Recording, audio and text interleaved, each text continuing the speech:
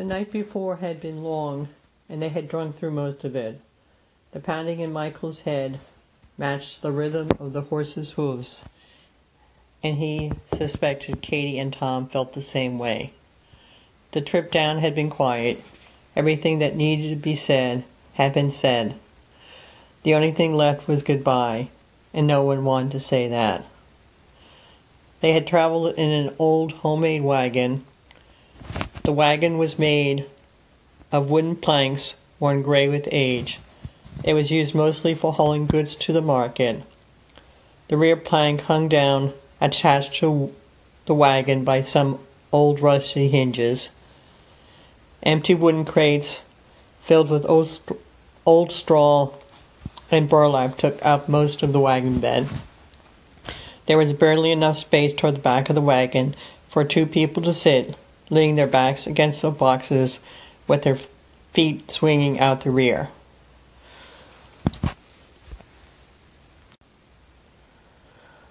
The wheels were worn. They wobbled slightly and creaked as they rolled along. The front seat was made of 4 boards, 2 for the seats and 2 for the backrest. The old brown horse pulling the wagon was loved, but it rarely had enough food.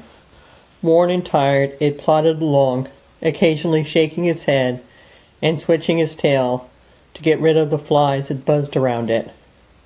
Michael drove the wagon while Tom and Katie sat in the back. The dirt road they traveled along was rutted with wagon wheels, almost all going the same way, toward the coast. By the time they reached the coast, the sun was just coming up behind them, painting the sky orange and red. The early morning dusk was beginning to rise from the road, clouds appearing in the distance, teasing of rain that would never come, or they would pour their contents out all at once like a kettle being emptied into a sink. Michael stayed with the wagon as Katie and Tom walked toward the dock and the ship that would take them to America. Michael ached to go with them, but he couldn't afford to pay for the voyage. Tom's family had scraped together enough money to pay for his and Katie's ticket. Michael looked out at the ocean, figured his future would be at sea. His daydream was interrupted as he realized Katie and Tom had stopped walking toward the ship and appeared to be talking. Whatever they were talking about was not making Katie happy. She was gesturing wildly and her foot was tapping. "I don't want to go," Tom said. "What do you mean you don't want to go?" Katie stared back at Tom, her mind racing 100 miles an hour. They had planned and saved for almost a year for the trip. Tom had always been the steady and down-to-earth one. It was Michael who had been unpredictable and full of fire. A little bit like her if she was honest. But ever since the famine had gotten worse in the area, the world had gone cockeyed. Now Michael was the steady one, and Tom had all gone dreamy. "This is my home and I don't want to leave it." Katie shook her head. "I have no reason to stay. We have talked about this and we agreed that the future is in America. I want something better for myself, or at least my children's future." "What about me? Am I not enough reason to stay?" "That is not fair, you know. I love you. But we've been playing for this for a long time. As long as I can remember."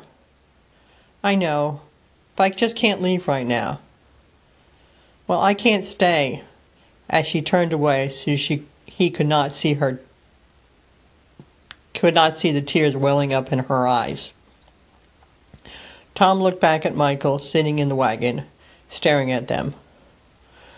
"I will talk to Michael to see if he will go with you." "Okay." "I'm sorry, Katie, love. Truly I am." Katie said nothing and just stared at the ocean and the sky to the west.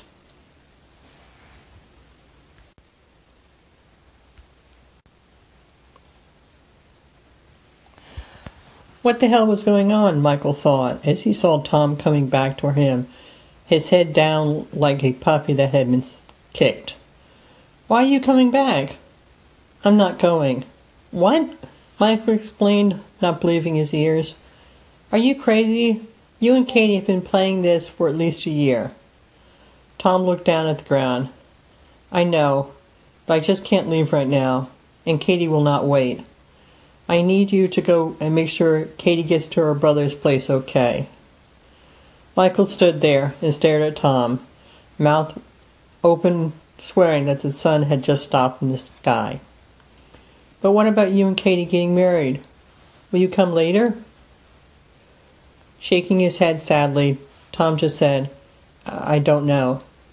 For a moment there was complete silence.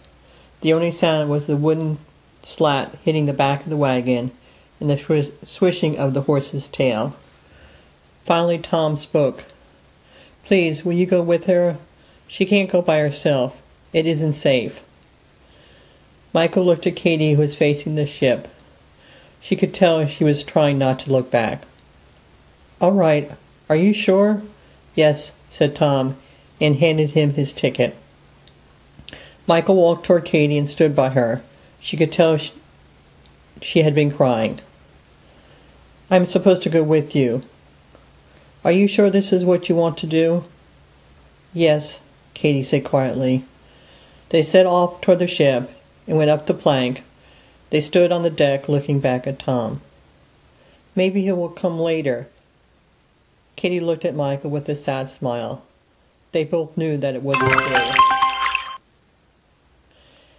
As the ship began to slip its mooring, they were ordered down below. As they were going below, Michael took one last look back at Tom, standing there. Once they left the deck, the fresh air was replaced by stale air that was already beginning to smell. The din also increased as the noise of the passengers and sailors echoed off the interior of the ship.